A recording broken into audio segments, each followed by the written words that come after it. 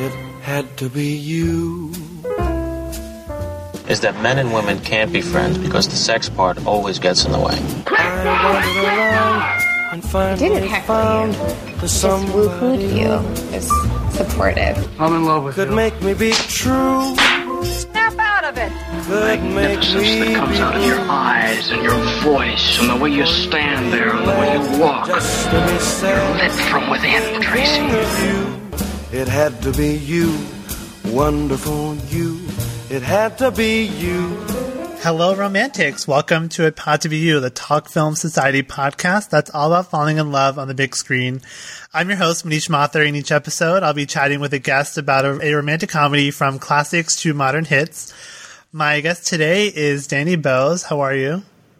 I'm well. Thank you for having me. Yeah, thanks for coming. Really excited to have you on the show and to talk about this film. Would you like to introduce the movie we're talking about today? Yeah, it was a movie that I had not seen before, because I figured, just take a leap into the unknown. So we watched 27 Dresses, the 2008 Katherine Heigl vehicle, directed by Anne Fletcher, written by Aline Brosh McKenna, who wrote The Devil Wears Prada, and co-starring James Marsden and Judy Greer and Malin Ackerman and Edward Burns and a few other people. And a movie that I was surprised to discover was kind of received and got a lukewarm reception upon its release, because it seemed like the very essence of like mainstream, popular, successful stuff, which, I say, not as, in as pejorative a way as that sounds, but it was kind of like, oh, I thought that this was the pop romantic comedy kind of thing that, that people liked, because it seemed like every frame of it seemed to be that thing. And I have to admit that I was a little, had a mild trepidation about it beforehand, but ended up being charmed by it. I think in the way that this kind of film is intended to hit. It's like you're supposed to be charmed and beguiled and entertained by it, and not. So it's like it did the job. And it's like it's they should make more of these movies. It's like I don't know why they don't anymore. Yeah. So I remember when this movie came out, I was in college, and it's funny, you say it had a lukewarm reception, and I think, critically, I don't think it fared very well, and I don't remember what the box office was, but I think it was successful at the box office. Yeah, I feel like this is one of those movies that just became a staple on cable television, on TBS or ABC Family, Freeform, or HBO, and because I remember it playing a lot, and I tweeted about watching this movie yesterday, and people were in my mentions saying, "Oh, this is my favorite movie. I love this movie," and I actually ended up doing a lot more research on this movie than I normally do, and in some circles, this is that sort of pop classic, and I think it's just because it hits on things that I think a lot of women in particular deal with, the wedding industry and sisterly thing, the sister relationships, and and I was reading about the making of the movie, which I found a very interesting process, and I hadn't seen this movie in a long time. It's one of those movies that I would catch here and there on TV, but I never sat down to fully watch it, and actually pay attention to it. And I found myself pretty entertained by it. I thought it was really well done, and I actually found to me it's my favorite kind of romantic comedy, where it's the romance kind of takes a backseat to the main character's arc, and I found that right. It's not I feel like romantic comedies always have that reputation of being it's about it's always about a woman who's obsessed with finding a man, and but I feel with this movie and a lot of others it's her she kind of has to find this like personal like fulfillment, and then like as a bonus, she can find the love of her life. And so what's your familiarity with the film star Katherine Heigl as an actress, movie star, persona, things like that? It was interesting, like doing the prep for this, and going back and looking at what movies she'd been in, and just going over her filmography. I was like, she's made a lot fewer movies than I thought that she had, because there was a time like, and it was like right around the time that this movie came out, where it's like she was at the center of popular culture. I mean, because it was she was on, Grey's Anatomy. It was such a huge hit initially in those first few seasons, and she was so. Such a I never watched the show, but I mean, she was like a very essential element of what made that show so popular. And then when she branched out into movies, it really seemed like she was like really at the the nerve center of a particular type of popular culture for a while. And I was always really mystified by how negative people were about her. There was something about her that seemed to really, really piss people off and really rub people the wrong way. And I never understood that. And I ended up devoting a bit more thought to that than I ordinarily would, just because it was so weird to me. It's like, why does everybody hate like this, like popular star of popular romantic comedies? And I think it was like her candor about working on Knocked Up. Yeah. Just permanently lost a whole bunch of people for kind of, not going to bullshit you, kind of sinister reasons, because it's like, it really seemed that it was solely because like, the girl was, like opening her big mouth about girl stuff and, like complaining about boys and like wanting money and like wanting recognition. It's like, she should be humble. She should be, submissive, and she shouldn't be so like, headstrong and after that shit. So I was just like, by default, like on her side. Yeah. Even though, as I ultimately realized, I was like, fuck, I've only seen like 2 movies that she's been in.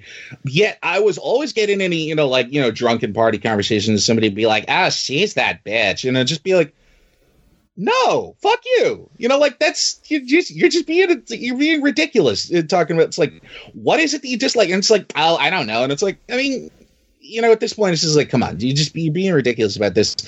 But it's like those kinds of irrationally held pop culture opinions are often like utterly and completely like imperturbable and just like immovable to any kind of like, logical persuasion otherwise, that, it's like, or to put it in a more simple and less rambly way, it's like your dumbest takes are the ones that stick the hardest. Yeah. So this thing just pervaded. It's like, oh, she's a bitch. And it's like, no, I mean, it just really seemed like she was just like, yeah, I'm a star, because she was.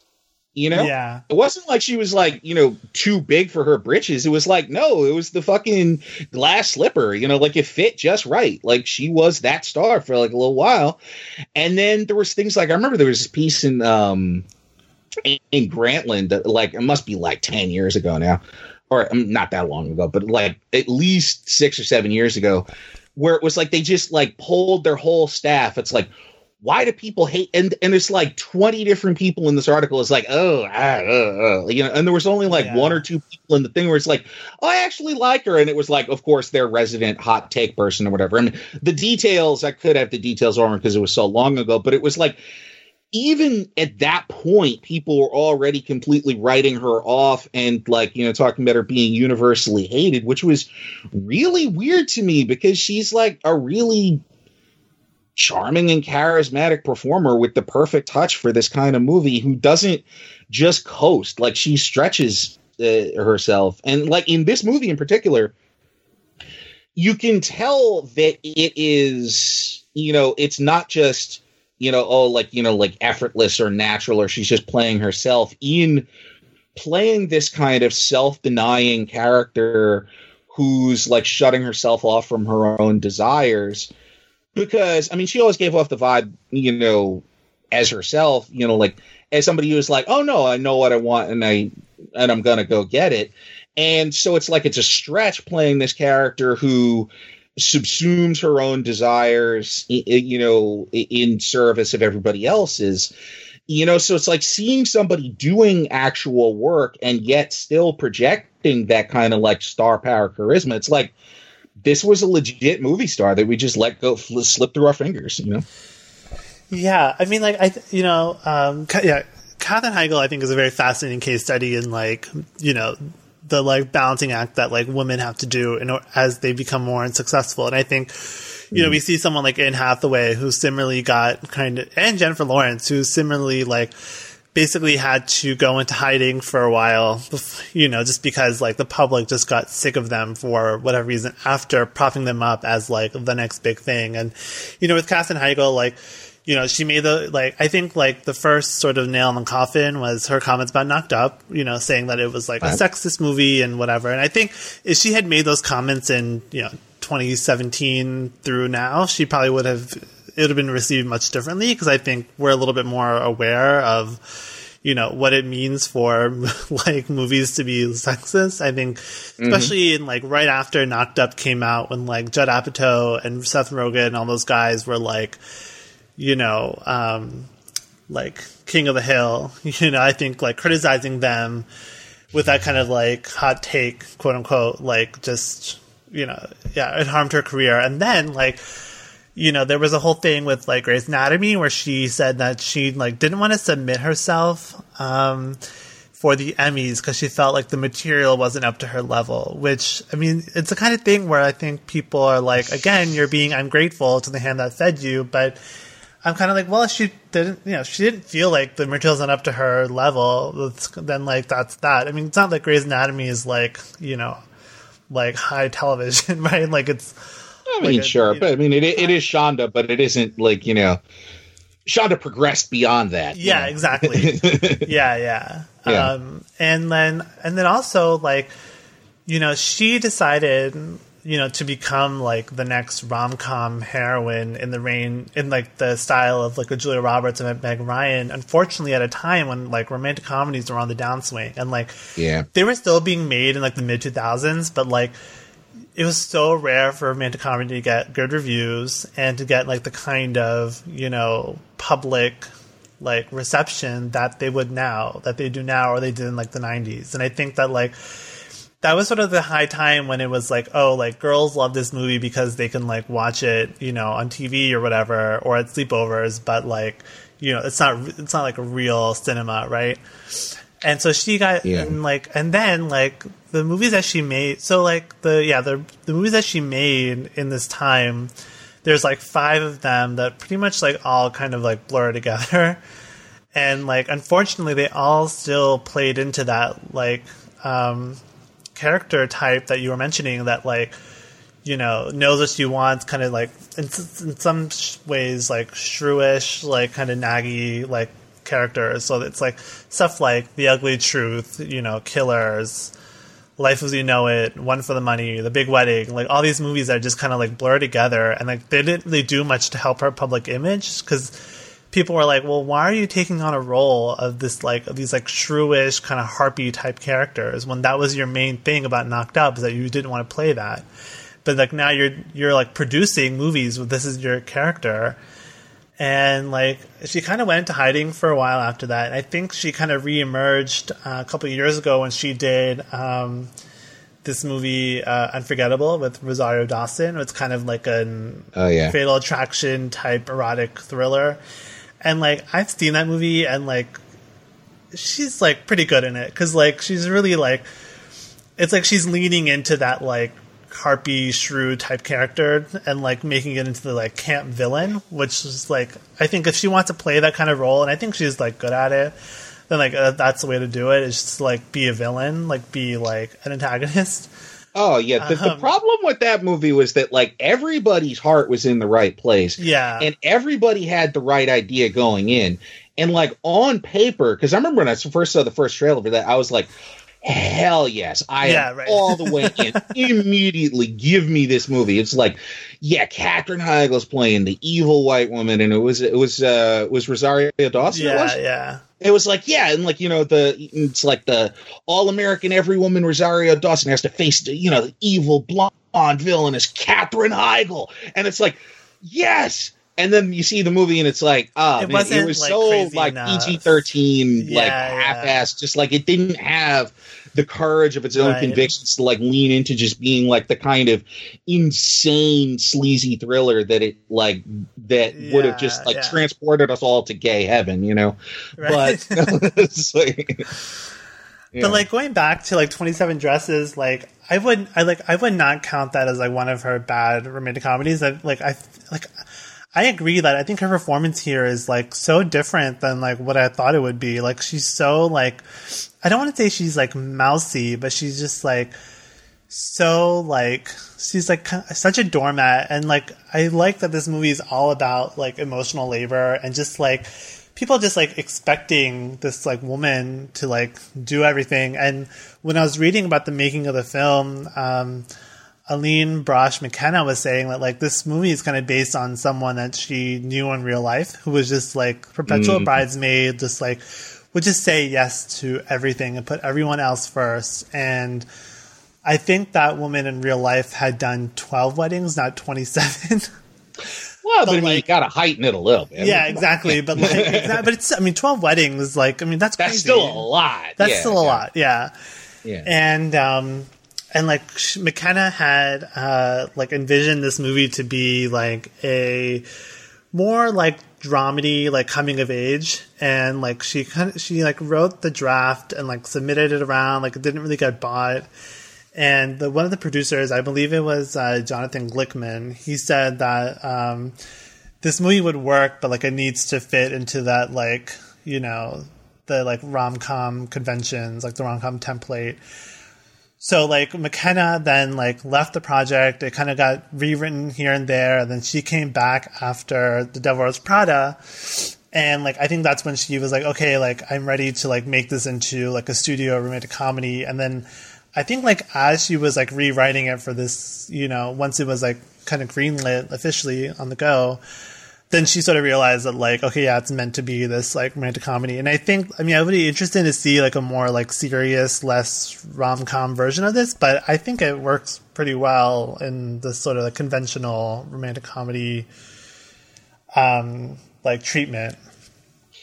It definitely does work in that context, but it also there were numerous points in the movie watching it, and me being, you know, like a bit of an outsider in the, you know, genre as previously, you know, sort of caveated. I noticed like like significant intrusion of romantic comedy stuff, like at a lot of junctures in the movie. Like there's no point in the whole movie where a moment or an emotional beat is allowed to just like sit in silence for a second or two, just like sit quietly and like let stuff sink in.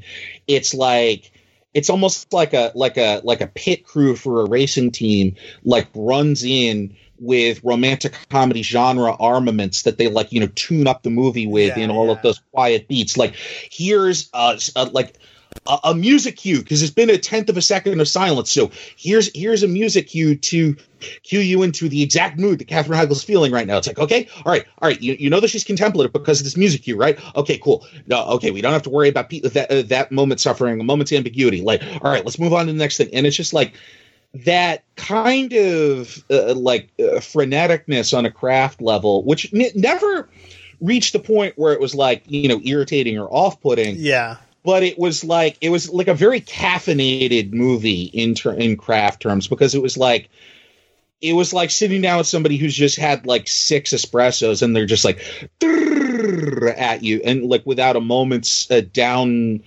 you know, like a down moment or a moment of silence at all. It's just like it just keeps it, you know, keeps it moving. And you know, and it's like there's nothing wrong with that, because I mean, that's the genre, that's the game, that's the business, that's what it is. It's like, it's meant to entertain, it's meant to never bore.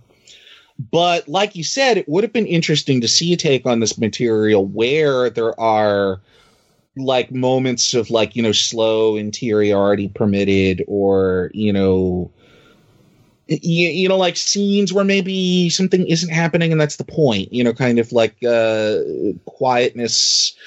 I don't know. Yeah. Like it sounds like I'm complaining. It's just, but it's all I'm doing is observing that it was very just like, all right, here we go. And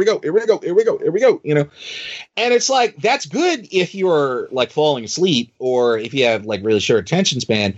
And it's like they are making a piece of pop cinema here. It's not like, it's not going to be like a fucking, like Bergman moments of, painful interiority. It's like, right. It's like, it's a movie by the director of Step Up and the writer of The Devil Wears Prada. It's like, no, we're making a mainstream pop movie, Yeah. But I mean, I guess maybe because I watched these movies so much that like I still felt the interiority in this movie, and I felt it more than probably thought that I would have. And like, I mean, I definitely felt that, this movie, I mean, like, it's so not surprising that this is the same writer as Devil Wears Prada. I mean, they're so similar in a lot of ways. If only because I think they, I think in some ways because they use that sort of mainstream aesthetic to talk about like these very like feminine relationships and like feminine like character traits that, and like this very like arc that's like, I don't think I've ever seen a movie like with this kind of story about men. And I think it's just because like, no. I mean, I'm trying to think, I mean, it's the kind of thing where it's like, I'm sure it exists, right? But like, I feel like with like The Devil Wears Prada and this movie, like I think they both like I think 27 Dresses is much more romantic comedy. I mean, The Devil Wears Prada is not a romantic comedy. Like I would not call it that, because there's like no romance in that movie. But like I think, but like, it is adjacent. Yeah, and formally, and its concerns are adjacent, even though, it's not a romance centered movie. Yeah. But like, I really felt like in 27 Dresses, like the relationship between Katherine Heigl and Malin Ackerman, like really stuck out to me this time watching it, and like when I saw this movie, like I guess I must have seen it like a decade or so ago, like. I felt like I didn't remember that, like, the sister plot line was, like, the main story of the movie. Like, because, you remember, like, James Marsden because he's so charming. Like, you remember them, like, doing the gift registry and the Benny the Jet scene. Like, that's, like, one of the classic scenes of the movie. And you remember, like, them hooking up in the car and stuff. But, like, there was so much stuff with the sister and... like, it just, like, it's so, like, it reminded me so much of, like, a movie like Sense and Sensibility, the Ang Lee movie. Because, like, you have, like, one sister who's kind of flighty, one sister who's, like, the mature one, and, like, how they kind of clash and have to, like, become more like each other is, like, I mean, that's sort of their arc as sisters, and like, I remember, like, the scene at the rehearsal dinner when she, like, does that slideshow. Like, I remember that being, like, a cheer moment, right? Like, for some reason in my mind, I had this, like, okay, this, like, when I was watching it last night, I was like, okay, yeah, this is going to be, like, the iconic, movie where, like, she, stands up to her sister, and you're like, yes, and then I'm watching it, and I'm like, wow, this is, like, so much more serious than I thought. That scene is really fucked up. There is so much pathos in that scene. Yeah. And it's like, I think one key thing at play here, and I think one of the reasons why this movie succeeds where a lot of, movies of a similar type kind of, don't really hit as hard, is that I think having a woman writer and a woman director on this particular movie allows for like more of an honest examination of the pathos in those relationships, especially the main one, as you pointed out, between the sisters, is that it's like, not to, be a traitor to the people over here, but, like a lot of, like gay and queer men, when they try and write that kind of material, it's all like, snappy and bitchy and, and sort of like superficially breezy. And that scene is written as a thing where it's building for the audience to cheer for Katherine Heigl and like, boo Malin Ackerman. Whereas McKenna is like, nah, this scene's fucked up. Yeah, and it's like, yeah. Nobody's happy at the end of this scene. Yeah. Heigl feels like shit. Ackerman feels like shit. Edward Burns is like, what's going on here? Oh, these women over here. This woman stuff. I don't understand this, It's like nobody is happy at the end of that scene. And that makes it so much more effective to me than in like a, say like parallel universe movie, a version of this that like, the guy who created Sex and the City like would have written for that show. Yeah. Where it's just like, where it's just be like, yes, queen, you decimated that bitch and made her want to slit her wrist. And it's like, yeah, that's not cool. It's like fucking somebody's entire world up like that isn't cool. Yeah. And like, I mean, I really appreciate, I really appreciate that it was like treated with pathos. Like, cause I feel like you were saying, there's all this parallel universe version of this movie. It's like, that movie's played for laughs. It's played for that, like, for you to, like, kind of, like, raise your fist in the air and be like, yeah, like, get her. But then, like, us as, like, normal, rational people are like, this movie is, like, so messed up. Like, the characters are all messed up that we're supposed to, like, cheer for them, like, tearing each other down. But, yeah, in this movie, like, she has this line that she's like, I just destroyed my life. And, it's like, wow, like, yeah, like, they're really taking this seriously. And, like, the conversation that the sisters have, like, in the hardware shop, like, that their father owns, like, the next, I guess maybe not the next day, but, like, in the next couple of days, like, I mean, it's played, like, there's some of the comedy there because they're, like, throwing stuff at each other, but they, like, really hash out, like, decades of, oh, yeah, like, family resentment and stuff. And it's just, like, yeah. And you're absolutely right that it definitely has the influence of, the female director, Anne Fletcher, and the writer. And I was reading that Anne Fletcher says that, like, she's the most like Katherine Heigl in this movie because, like, McKenna was saying that she's not like that at all. Like, she's more like the Malin Ackerman character, and then Anne Fletcher is more like the Katherine Heigl character. And so, like, they each sort of brought like, level of, like, relatability to this movie. And I think that's why, like, this movie really resonates with audiences. Like, maybe not the people who are, like, rating it on Letterboxd, Rotten Tomatoes, but because, of course, I checked the Letterboxd and, like, the front page is all, like, 1-star, 2-star reviews, and I had to, like, roll my eyes. Yeah. Well, I mean, that's a problem with just film criticism in general, is that the thing about genre film is that you're rating a genre film in comparison to other films in that genre. You're not judging it by films that have nothing to do with that milieu and that work. Right. And it's like, and this is like even assuming that you have to compare art against other art at all, which is not something that I consider to be a settled question by any means. Mm-hmm. But it's like a movie like this, your points of comparison are other movies like this. It's other movies that are working within these modes and working to accomplish these specific goals, and movies that are pitched to this specific audience. It's like you don't, it's like, it's like you're not supposed to, it's like take a movie like this and, like, put it up against, like, Jane Austen, even though it's like there are some similarities in the concerns. But it's like, this isn't high literature. This is a machine whose purpose is to, like, entertain, like, this particular demographic of people, as a piece of just, like, pop entertainment.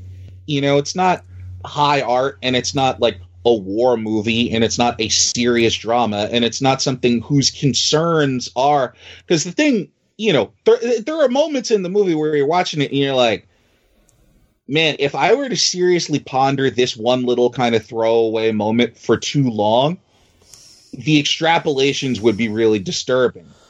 But the thing that you have to understand is those little kind of like throwaway bumps in the road where you're just like, wait, what the fuck? What, this person is a sociopath. It's like, yeah, in real life, but in this milieu, it's like, yeah, no, of course the boyfriend, psychopathically kind of throws in Katherine Heigl under the bus for the sake of his career as the wedding columnist in the New York Observer, It's like, yeah, because that's what people in that movie do. I mean, if somebody did that to you in real life, I mean, good God, but it's a rom-com. Rom-coms aren't real life. To be fair, he did try to delay the article. No, once he realized what he'd done, he had a moment of rare self-awareness. But in the romantic comedy milieu. Yeah, but he, what's done is done. Like, he fucked up. It's like, it's so funny because because it was a shitty thing to do. one of my, I wouldn't say favorite romantic comedy tropes, but one that I always enjoy seeing is the journalist that sleeps with the source, and then the article tears him apart. It's such a one movie that we were kind of talking about, off mic when picking the movie for this episode was How's the Guy in 10 Days, which is right. The perfect example of that, because it's another movie about an article, another movie where you get with the source and it tears them apart for about 10 minutes and they resolve it, but it's just you want to see these tropes because they're comforting, them, and when it's done well, with this movie or even a movie that would say let's again the mad dash to declare love, that's another trope that we see in everyone. And of course, a movie like When Harry Met Sally or Moonstruck, whatever, and it's those are classics, and that's those movies do these tropes extremely well. 27 Dresses does it well enough that at the end of this movie I was smiling, or when she's when she jumps from the gang onto the boat. That's pretty cool. I was like, hell yeah. It was the moment that I saw us go in there, I was like, oh fuck yeah, she's gonna jump onto the boat, right? And I was like, yeah. yeah. It's like, oh shit, she's gonna give a speech into a microphone where everybody's watching like she's on stage and it's like a piece of performance art, right? Yeah. But then you had the added thing of the bride who's you're famous. I want she's the bride being I want this famous article lady to be in my weddings. That's going to make a great story. That was one of the truest rom-com moments in it. It's because that bride is the kind of person who watches every single rom-com, exactly, and loves them. Yeah. I do want to talk a little about James Marsden because, even Absolutely. though, I think this movie, the romance is more of a B plot than the A plot. I really thought that he was so charming in this movie, and I think he's becoming one of my favorite actors. I've never seen him bad in anything. I don't know. What are your thoughts on Mr. Marsden? He fucking rules. I love James Marsden. I really feel like he's the one person in this generation who, criminally underappreciated and criminally underused. It's he pops up every couple of years in something where he's awesome, and then you have to wait another couple of years for him to show up in something where he's not quite being used to the best of his abilities, but because he's got that just Marsden-ness, it's he just rules in it as a matter of course. And it's I remember saying to somebody, I think it was after, I think that the two inspirations for this observation were watching an episode of the first season of Westworld, and I don't remember the specific one, but some 30s screwball comedy with a madcap heiress who, falls in love with a rich guy. I don't for the life of me remember. It Happened One Night? No, it wasn't It Happened One Night. It was a fancy Manhattan apartment was involved. It's it could be in one of 45 different movies. So, but maybe The Awful Truth or something. It was a screwball comedy from the 30s. So I remember, like, talking to somebody, and it was because it was like having watched Marsden in Westworld right after this other movie. I was like, we've failed as a cinema by not making like 25 movies where James Marsden is in a tuxedo in a penthouse apartment with a glass of champagne in his hand, dishing witty repartee. That would be like the peak of his powers, because that just unbelievable charm, that just effortless precision of like his ability with text, his innate ability to adjust to whatever genre he's in and whatever the needs of the particular role are. Like that, like in this, it's like he looked at these sides and he was like, oh yeah, I got to be the charming guy who the heroine falls in love with by the end of the movie. Everything I do has to serve that end. Okay. Yeah, and it's not, it's like, yeah, I mean, this is just like, this is fluff, but I should take its nature as fluff seriously as an artist. And he had that awareness of the material and the talent to just essay perfectly the guy in the rom-com, he's so fucking good as the guy in the rom-com in this, because that's all he is. He's just the guy in the rom-com. There's no like his big dramatic backstory. It's like, why do you hate weddings? Like, it's like one tossed off line that I thought was a joke, and then I was like, oh wait, shit, he's actually serious. Right. Okay, so that's the sum total of his backstory. That's the sum total of the depth of his character. It didn't matter. He was amazing. Oh man, I could go on for like 3 fucking hours about how great Marsden is. Yeah, I love that guy so much. Can you go away, please? I did not invite you. Well, luckily Tess did. See, when I cover a wedding, I got to see every aspect. Your sister wants so many presents from so many different stores that she physically cannot register for them all herself. She's pressed for time. It's a short engagement. Good God, another one? To you, it's just another casserole dish. To Tess, it's the pot she's going to cook my mother's Christmas roast in. Oh, Tess cooks? All right, well, I'm going to cook it, but Tess will be there with George. And this isn't just another vase. The vase. This is the vase that Tess will get out when George brings home flowers. Just because he felt like it. I see. And this is the rooster-shaped umbrella holder that will hold all of George's umbrellas. Fine, be a jerk. All I'm saying is that this isn't just stuff. These are the things that make up a life together. No. This is the useless crap that the $70 billion a year wedding industry has convinced us all that we have to have, or we won't be happy. You know what I think? I think that all your statistics and theories are just a smokescreen.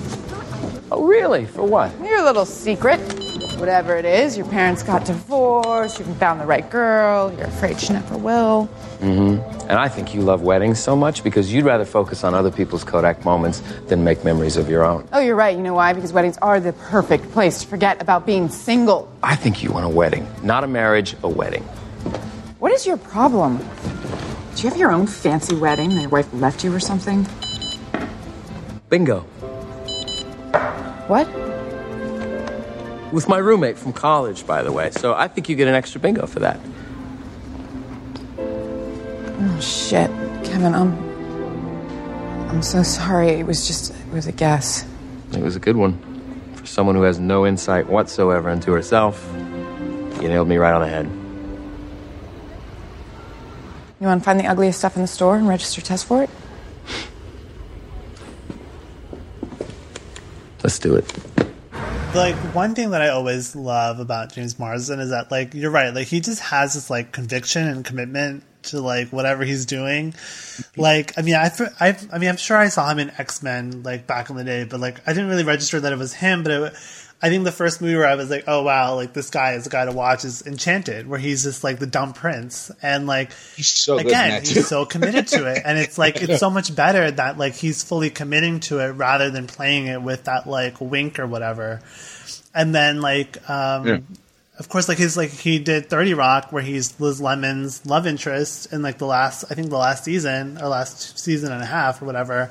And again, he's just, like, he's so cute. And, like, and it's like, it's not even just that, like, he's not just resting on his, like, looks. Like, he's, like, playing it. Like, it's so weird. It's like so hard to describe because it just seems so natural, but like, you know, like everything he's doing in this movie, like all of his little, like, you know, when he's like trying to court her by like showing up and like, you know, acting like the journalists and stuff, or like, I mean, the Benny the Jet scene is so cute, and just like, they're so like, he just has like, I think a lot of like rom-com actors, like the guys who are in these movies, like it's, especially if it's like a female focused romantic comedy, like 27 Dresses, it's like, he just kind of plays off Katherine Heigl. Like whatever she's doing, he's like, you know, bouncing off that.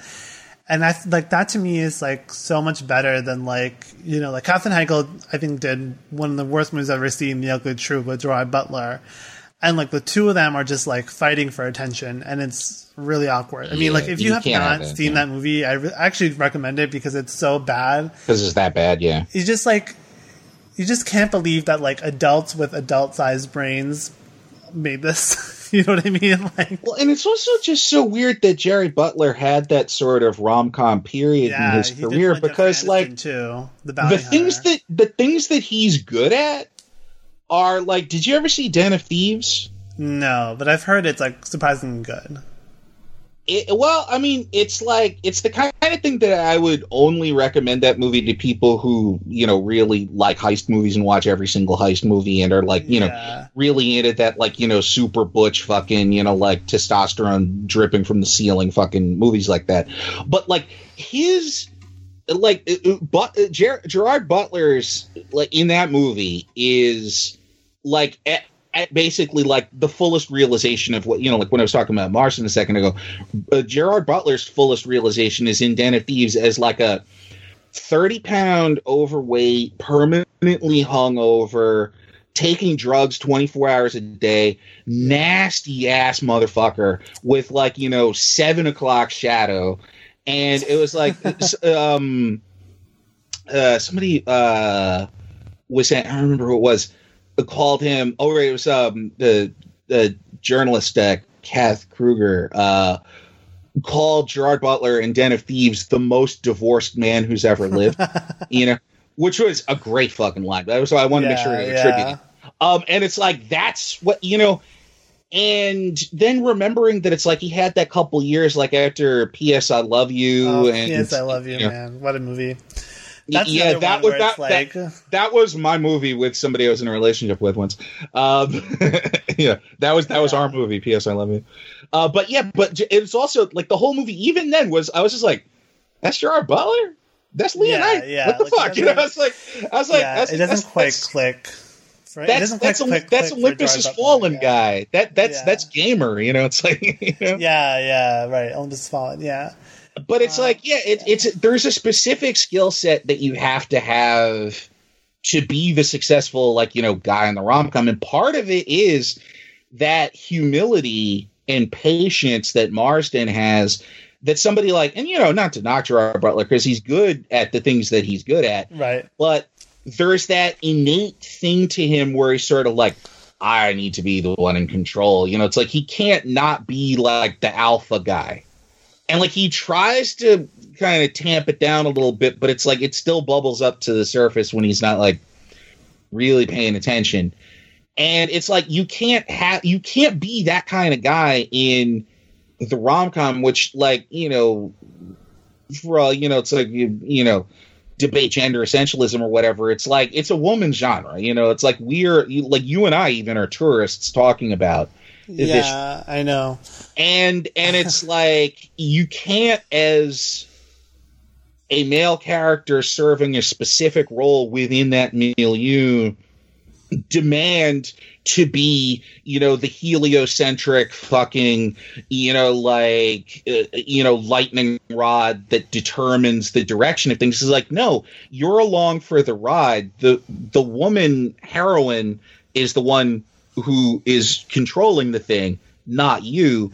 And it's like, you know, no matter how like good looking or charming an actor is, they have to be able to, not just willing, but able to take that secondary role. Yeah. And like, I mean, you're absolutely right that like, as we're talking about this, and like as I was reading about like this movie's impact with like women audience members, I was like, man, should I like cancel this and like do it with a woman who actually can like attest to like what we're saying? But like, I mean, maybe. I mean, you know, yeah, but like, I mean, like the thing that's great about James Marsden in this movie is that he's so non-threatening. Like I remember reading like some review of this movie saying like, oh, he's so creepy because he's like stalking her. And I was like kind of ready for that because, like, I mean, you know, stalking is kind of like part of the rom-com tradition, you know. As much as it pains me to say that, it kind of is. But like watching this movie, I'm like, but there's no way he's a stalker because he's so not threatening. Like even if he's like doing the actions of a stalker, like no person on earth would be creeped out by him. And like, I remember, like, because that's the thing is that like the reason why none of that is creepy is because he's so good. Yeah, it's not that the character isn't a stalker. I mean, that guy, he does some. It's true. Like, he does take her like messed up shit. Her date planner. But it doesn't matter. It doesn't matter. You know, it doesn't matter because he's that charming. It's almost like a really impressive difficulty curve. It's almost like, all right, Marsden, this guy's kind of a piece of shit. He's kind of a sociopath. He's even kind of a bad person. Your mission, should you choose to accept it, is to charm the shit out of everyone anyway. And he's like, I accept. Mission accomplished. You know? Yeah, right. And and I remember reading, like, when I was reading about the making of the film, like, McKenna was saying that, like, you know, she was a writer on set, and she was like, you know, it was such a, like a lot, like, the female energy on the set was just so strong, because it was, like, a predominantly female cast, you know, with, like, Malin Ackerman, Katherine Heigl, Judy Greer, and then Anne Fletcher as the director, and then you just had, like, Ed Burns and James Marsden, who were, like, totally... I mean, I don't know if Ed Burns has any, like, skeletons in his closet, but, like, from what I've heard, he seems like a total chill guy, and, like, I guess on set they all felt really great with him around, so, like, it just had this, like, energy, right? And, like, it comes across in the movie. I mean, I guess, granted, maybe I read all that, so it was, like, on my mind while I was watching it, but I'm like, I totally feel, like... Right. It felt like a movie they all loved making, and like they kind of knew they had something a little special on their hands. Yeah, because I mean that was the thing. The thing that kept me from getting derailed into, you know, being overly critical or overly outside-it or overly anthropological, because, you know, like here I am in an unfamiliar genre studying the habits of its denizens and shit, and it's like, if I had spent too much of the movie in that mode, I would not have ended up enjoying it, and I would have just had, like, you know, 30 pages of notes about, like, you know, the fucking capitalistic implications of blah, blah, blah, you know, just like, and you'd just be sitting there going, why did I let this boring motherfucker on my goddamn podcast, you know? But, I mean, God. But instead, you know, it's like everybody was so charming and everybody clicked so... everybody was just like clicked so well with each other that it was just like, it was just a pleasant experience. It was just like a charming, pleasant experience watching, you know, something that it's like, you know, to call it, you know, like, you know, superficial or like, you know, insubstantial, like that, it's kind of missing the point, because it's an in the moment experience that is meant to charm you in that moment. And it's like, it's like if you forget everything that happens a day later, it's like it doesn't fucking matter, because for those 2 hours you're present in a charmed state, you know? Yeah, and this movie I think definitely has like it definitely has like a kind of more like knowing like sense of humor about itself, you know, like, you know, it is very self-aware. Yeah, like the montage of her like trying on the dresses, so funny, like each new outfit more not like, I wouldn't say they were all ridiculous, because some of them were just like cultural outfits that are normal for, you know, like those cultural weddings, but like each more like, I mean, I guess like with her like frame and her body, they just looked ridiculous. And like, you know, Malin Ackerman, like I think she is a pretty great performance. Like it's kind of the character that's like very easy to like kind of write off the performance because it's such a hateable character, but like I thought she was so funny. Like one of my favorite bits with her is when, you know, she's like reading the article and like getting mad that she's being called a bridezilla while acting like Godzilla. Like you know, crashed, like thrashing around the apartment, like breaking the furniture. It was so funny because it's like, you know, bridezilla is such a like misogynist term, right? Like, I mean, obviously there are like women who are very like demanding during the weddings, but like I feel like bridezilla gets lobbed at any, you know, woman who asks for anything during her wedding time. But like, it's an overused term, but you've met one in your life, right? Is the thing, But I felt like with them, like that, like piece of direction of her, like being like a, you know, a kaiju monster, like it just like made it a little funnier and stuff, and like, you know, just like her like airheadedness was so like just like it was so funny. Like she's like just like with James Marsden, like I feel like Malin Ackerman was like really committing to it and like just like going all into it, and I really appreciated that because it's the kind of character that's not easy to play, in my opinion. Yeah, it is difficult because it's like it's very easy to slip into the trap of playing it just as the one-dimensional, just you know, like negative stereotype about basically like everything, you know, the monstrous feminine, you know, like you know, and it's like the fact that she managed to work layers into it. You know, I mean, she's somebody who is an underappreciated performer, I think, too. And I think, and a lot of it was because, you know, she was miscast in Watchmen, but she showed up and did the job in Watchmen. You know, it's like. It's her, right?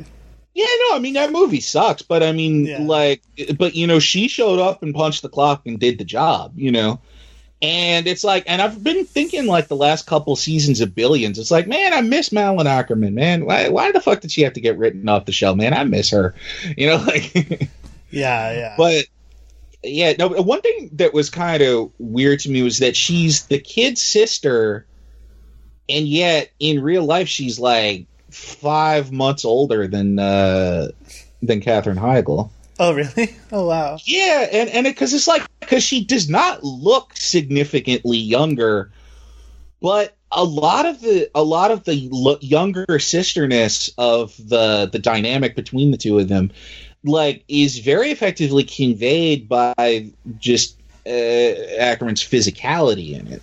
Yeah, you know, she's a little bubblier, she's a little femmier, she's a little kind of, you know, like ditzier and like whatever. And Heigl is like, you know, very serious and very responsible and very kind of, you know, like, it's like, all right, you know, she's the baby, she's the special one, you know, everything's got to be about her. And the fact that like the tension in their relationship kind of stemmed from that very real dynamic that you see all the time in pairs of sisters in real life, like was what one of the things that, you know, enabled the movie to, you know, like triumph over, you know, like the sort of like, you know, collateral, you know, like kind of mistakes of, you know, or mistakes, but, you know, like the just the sort of like genre shittiness that, because it's like, you know, you have to follow the rules, and so in following the rules, like, you end up with just like absolutely bizarre human behavior and things that are just like appalling, or like things that reveal just like, you know, just shockingly cruel views of the world or whatever. But it's just like, it's not that they're endorsing that, it's just that that's just like a byproduct of solving for the equation of getting all the genre elements flowing in the same direction. But the humanity of like the understanding of real world dynamics between characters and the essaying of those very real dynamics is so much of a source of, you know, like the charm of the movie, and the fact that it you know, manages to work in spite of the fact that you're like, you know, but it's like, it still works, you know. Yeah, exactly. I don't know, that was a lot of ramble. I'm sorry. No, I mean, I definitely, I think you're absolutely on the nose there.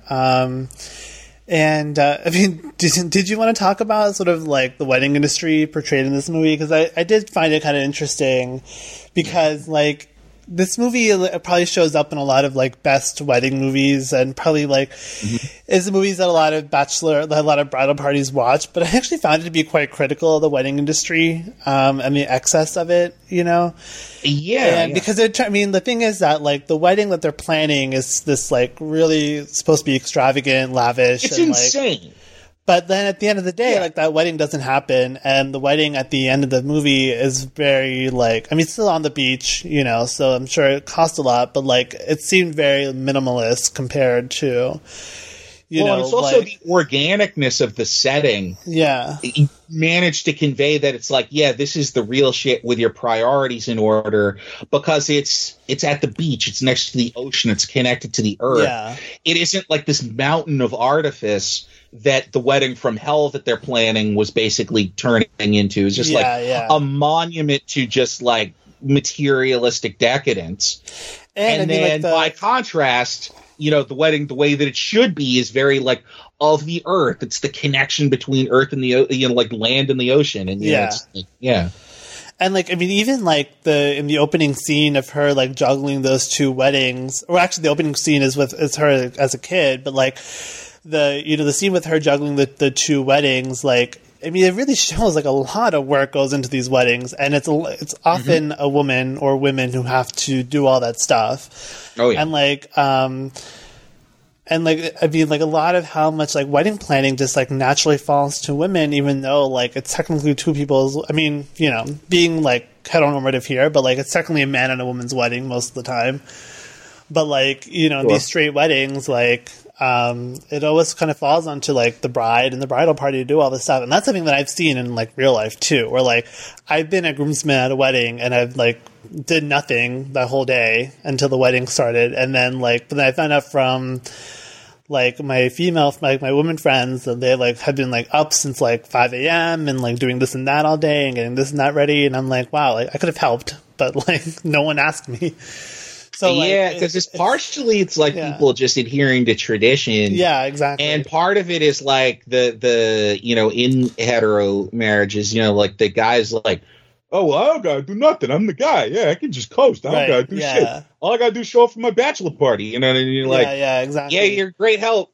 You're great help, Chad. You know, it's like, and even you know, like planning the bachelor party, like my friend's wedding, I was just like, wow, like. It's so easy to plan. Like we're just like getting a house and going golfing. But yeah, I mean, it's just funny. Like, oh, I'm sorry. Oh no, I was just saying it's just funny that like, you know, I you know, like you're saying how like, you know, you could kind of critique this movie as like, you know, in that capital sense, and I'm thinking, yeah, but like, I guess that technically like it does fall into that because like it's a studio movie, you know, it's very expensive looking, whatever, but like. I think it's trying to be a little bit more critiquing of like the wedding industrial, industry. Oh, yeah, industry. Yeah. The phrase "wedding industrial complex" did pop in my mind when I was watching the movie because, you're right. It's like that degree, the degree to which its perspective on that whole thing is slightly critical, is crucial in this movie. Like, you know, being.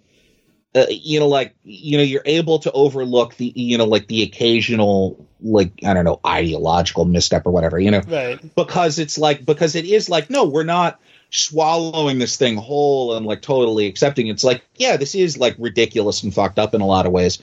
But it's also the fact that it isn't just critical. The fact that it's like, but some of the stuff is actually kind of nice, like the pretty dresses and the love and the, like the crying with joy and the food and everything, it's like it's balanced, but the thing that the first big surprise in the movie to me was that when she was, shuttling between the two weddings in the cab, I was like, oh yeah, this is what she does for a living. She the whole prologue about like, falling in love with weddings as an 8-year-old, and then fast forwarding to the present day where she's like shuttling back and forth between two weddings. I just like default assumed, oh yeah, she's a wedding planner as her job. This is how she earns her money. She gets a hefty fee for providing these services, right? Yeah. And then no, this is just her side gig that she does while she's some fucking, like meatballs personal assistant.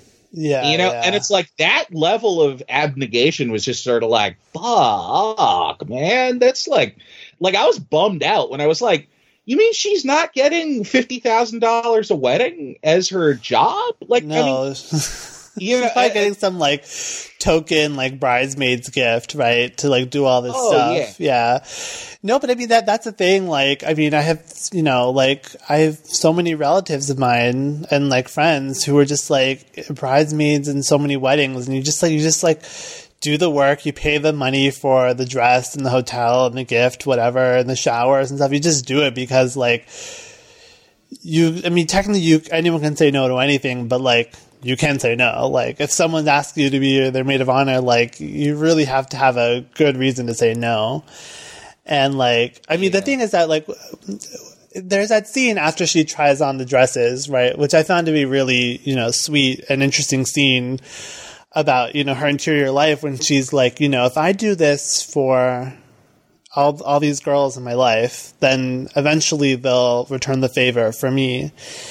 And in some ways you're thinking like, no, they're not, because like they're all living their lives now and they're probably over weddings since they've had theirs and they don't want to be a bridesmaid again.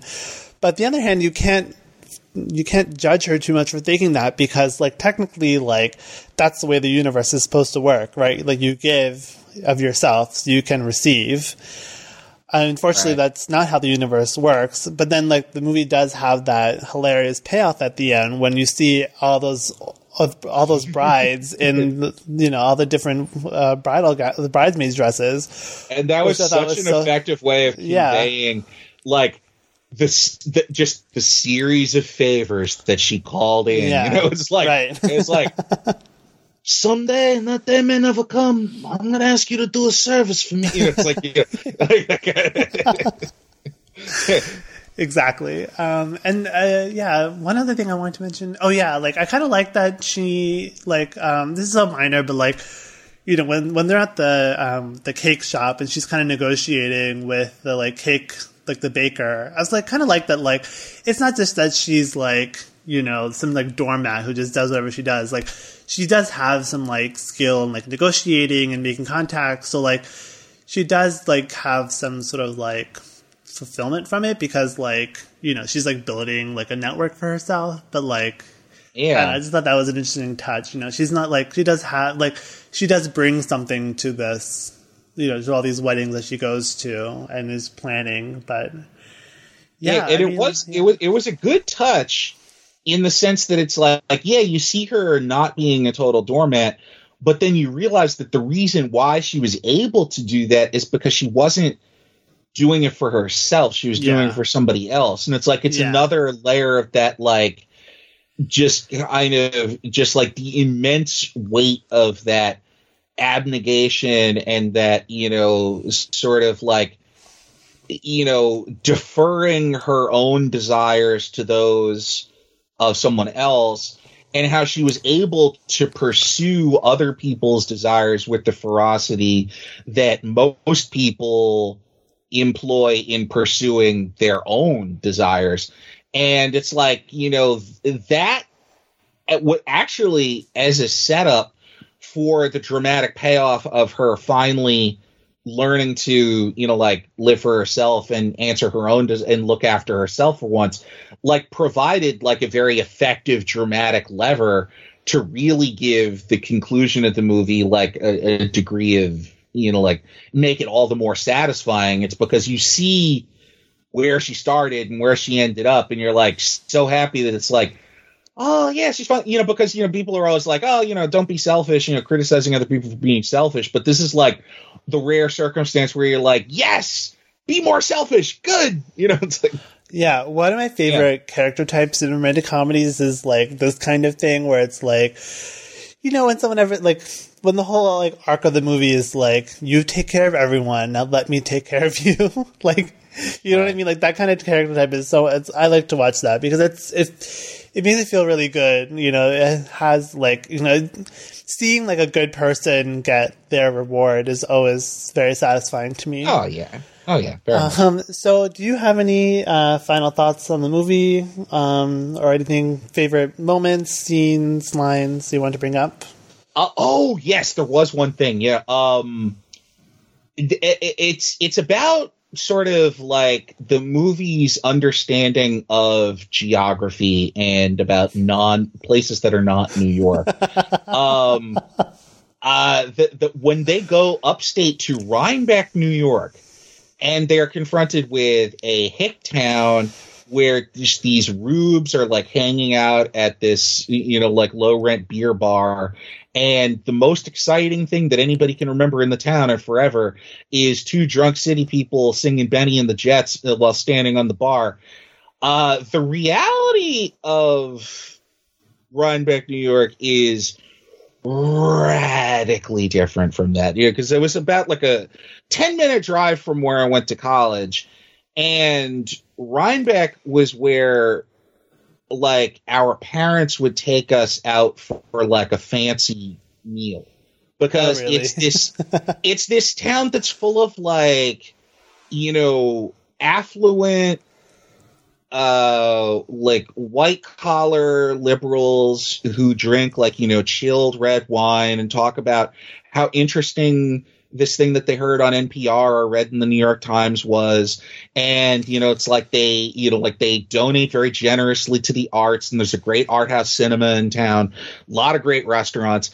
It's like a town full of people it's a town full of Robert Redford characters. Oh, wow. Yeah. And so it's so fucking funny to see them. Now, the thing is, there are towns in that area where you go and it's like, a bunch of, it's like NASCAR beer bar type, people. And they're like, those towns are like 5 minutes away. So it's just so hilarious that they picked Rhinebeck when it's like, there are like 5 towns within like a 10-minute drive that are actually the way that they were. But on the other hand, on like a wedding related errand, you would be going to Rhinebeck because like, Rhinebeck is one of the places upstate New York where like rich people have like destination weddings. Yeah. And like the town Rhine Cliff, which is like direct, like think it borders Rhinebeck directly. It's like what's between Rhinebeck and the Hudson River. And the reason why both of those towns are like with the prefix Rhine is because the Hudson River looks like the fucking Rhine at that part of the thing. It's gorgeous. It's like hundreds of years of European folktales gorgeous, like that part of the river at that point. But anyway, that's just like, insider information. We're just like, I happen to, know that. Yeah, because like I definitely did not catch that at all. I believed everything they said. That's so funny. Oh yeah. No, but because it's one of those things. It's like, and you as the possessor of that insider knowledge cannot allow that to derail the movie for you, because it's just like, okay, whatever, they picked a name out of a hat, like the writer looked at a map and was like, oh, okay, yeah, that's right around there. Okay, I like the way that word sounds. Sure, I'll use that. But the other thing that was funny is a friend of mine was pointing out on Twitter earlier today. I saw this. With Sean Burns pointing out that it's like half the movie is fucking blatantly Providence, while being set in New York. And it's like, like him recognizing like the one scene that's just literally just right outside of RISD.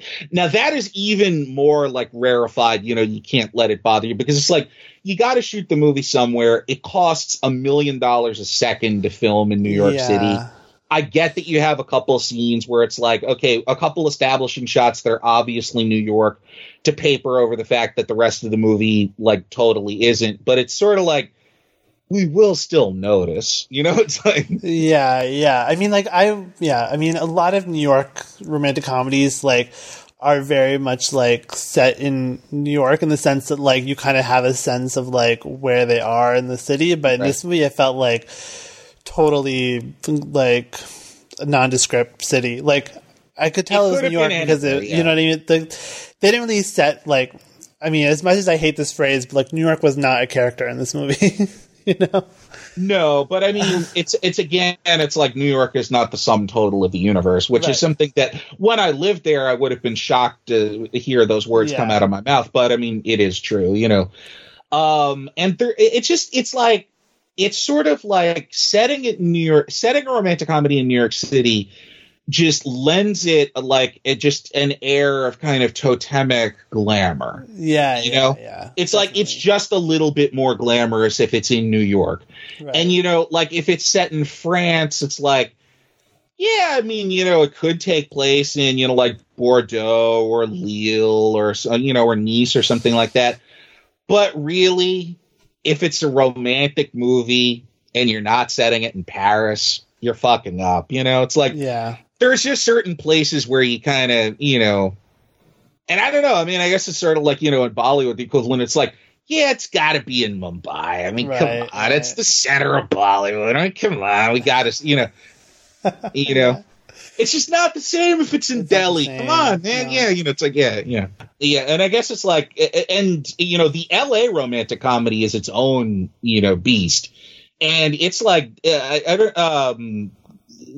probably, warranting like, serious study of its specific thing, because so much of like LA romantic comedies are about, like car culture and being a transplant because, nobody's from there, quote unquote, editorially, and there's all the preoccupations that LA romantic comedies have that New York ones tend to just be like sort of in awe of the city itself.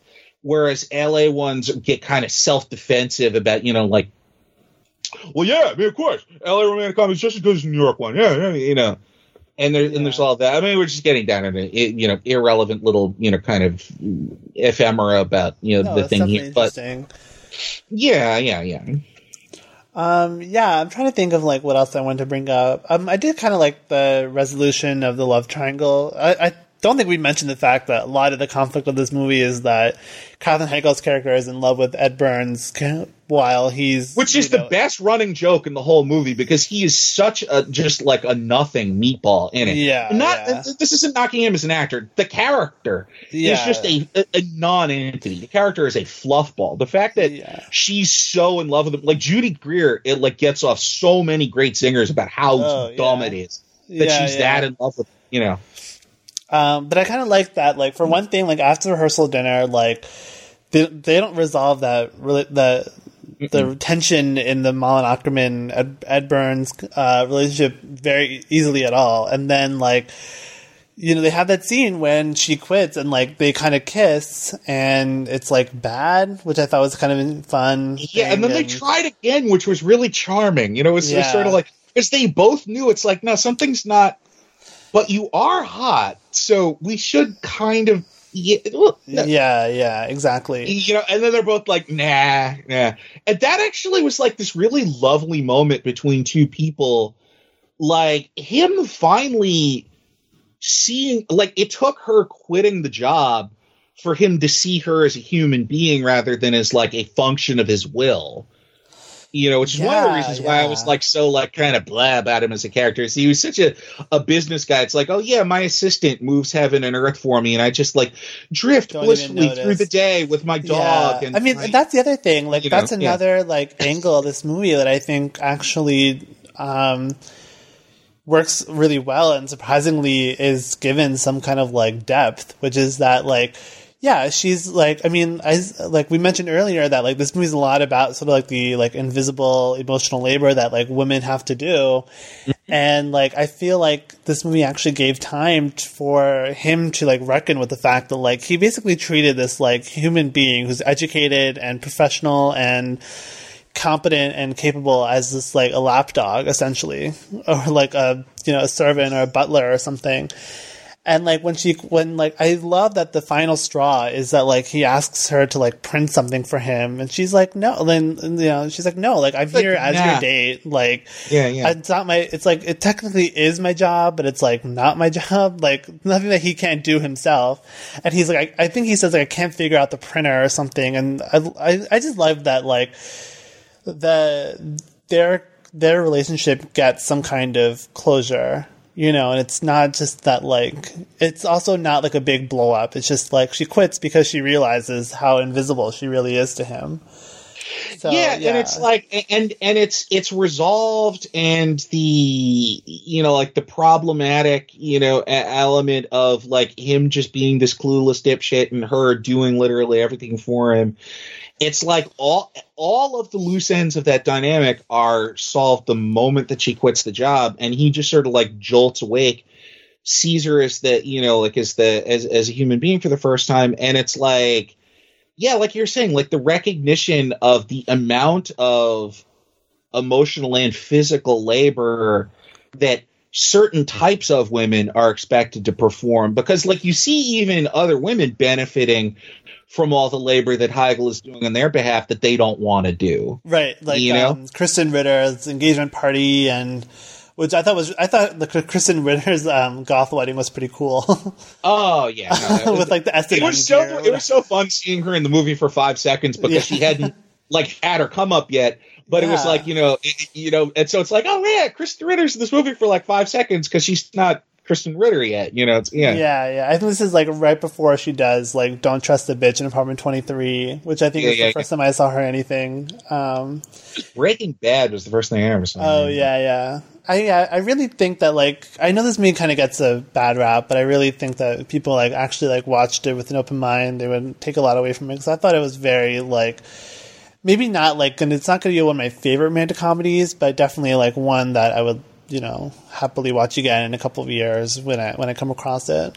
Yeah, I mean, I don't know if I'm ever going to watch this one again. The one time through was very pleasurable. Like it was, because the thing is, like you say, it's not the greatest romantic comedy in the world, but it's a great example of when you understand exactly the type of movie that you're trying to make, and you execute it, you know, in both effectively and in, you know, with certain elements of the execution that are, you know, kind of novel in certain ways. I mean, I don't know if that's too much vague, but like, you know, the fact that like, you know, it's a woman writer who understands women, you know, it's like, it's a, you know, like a woman director who understands, you know, like, you know, and it's a script that allows everybody their humanity. Like, you know, the airhead boss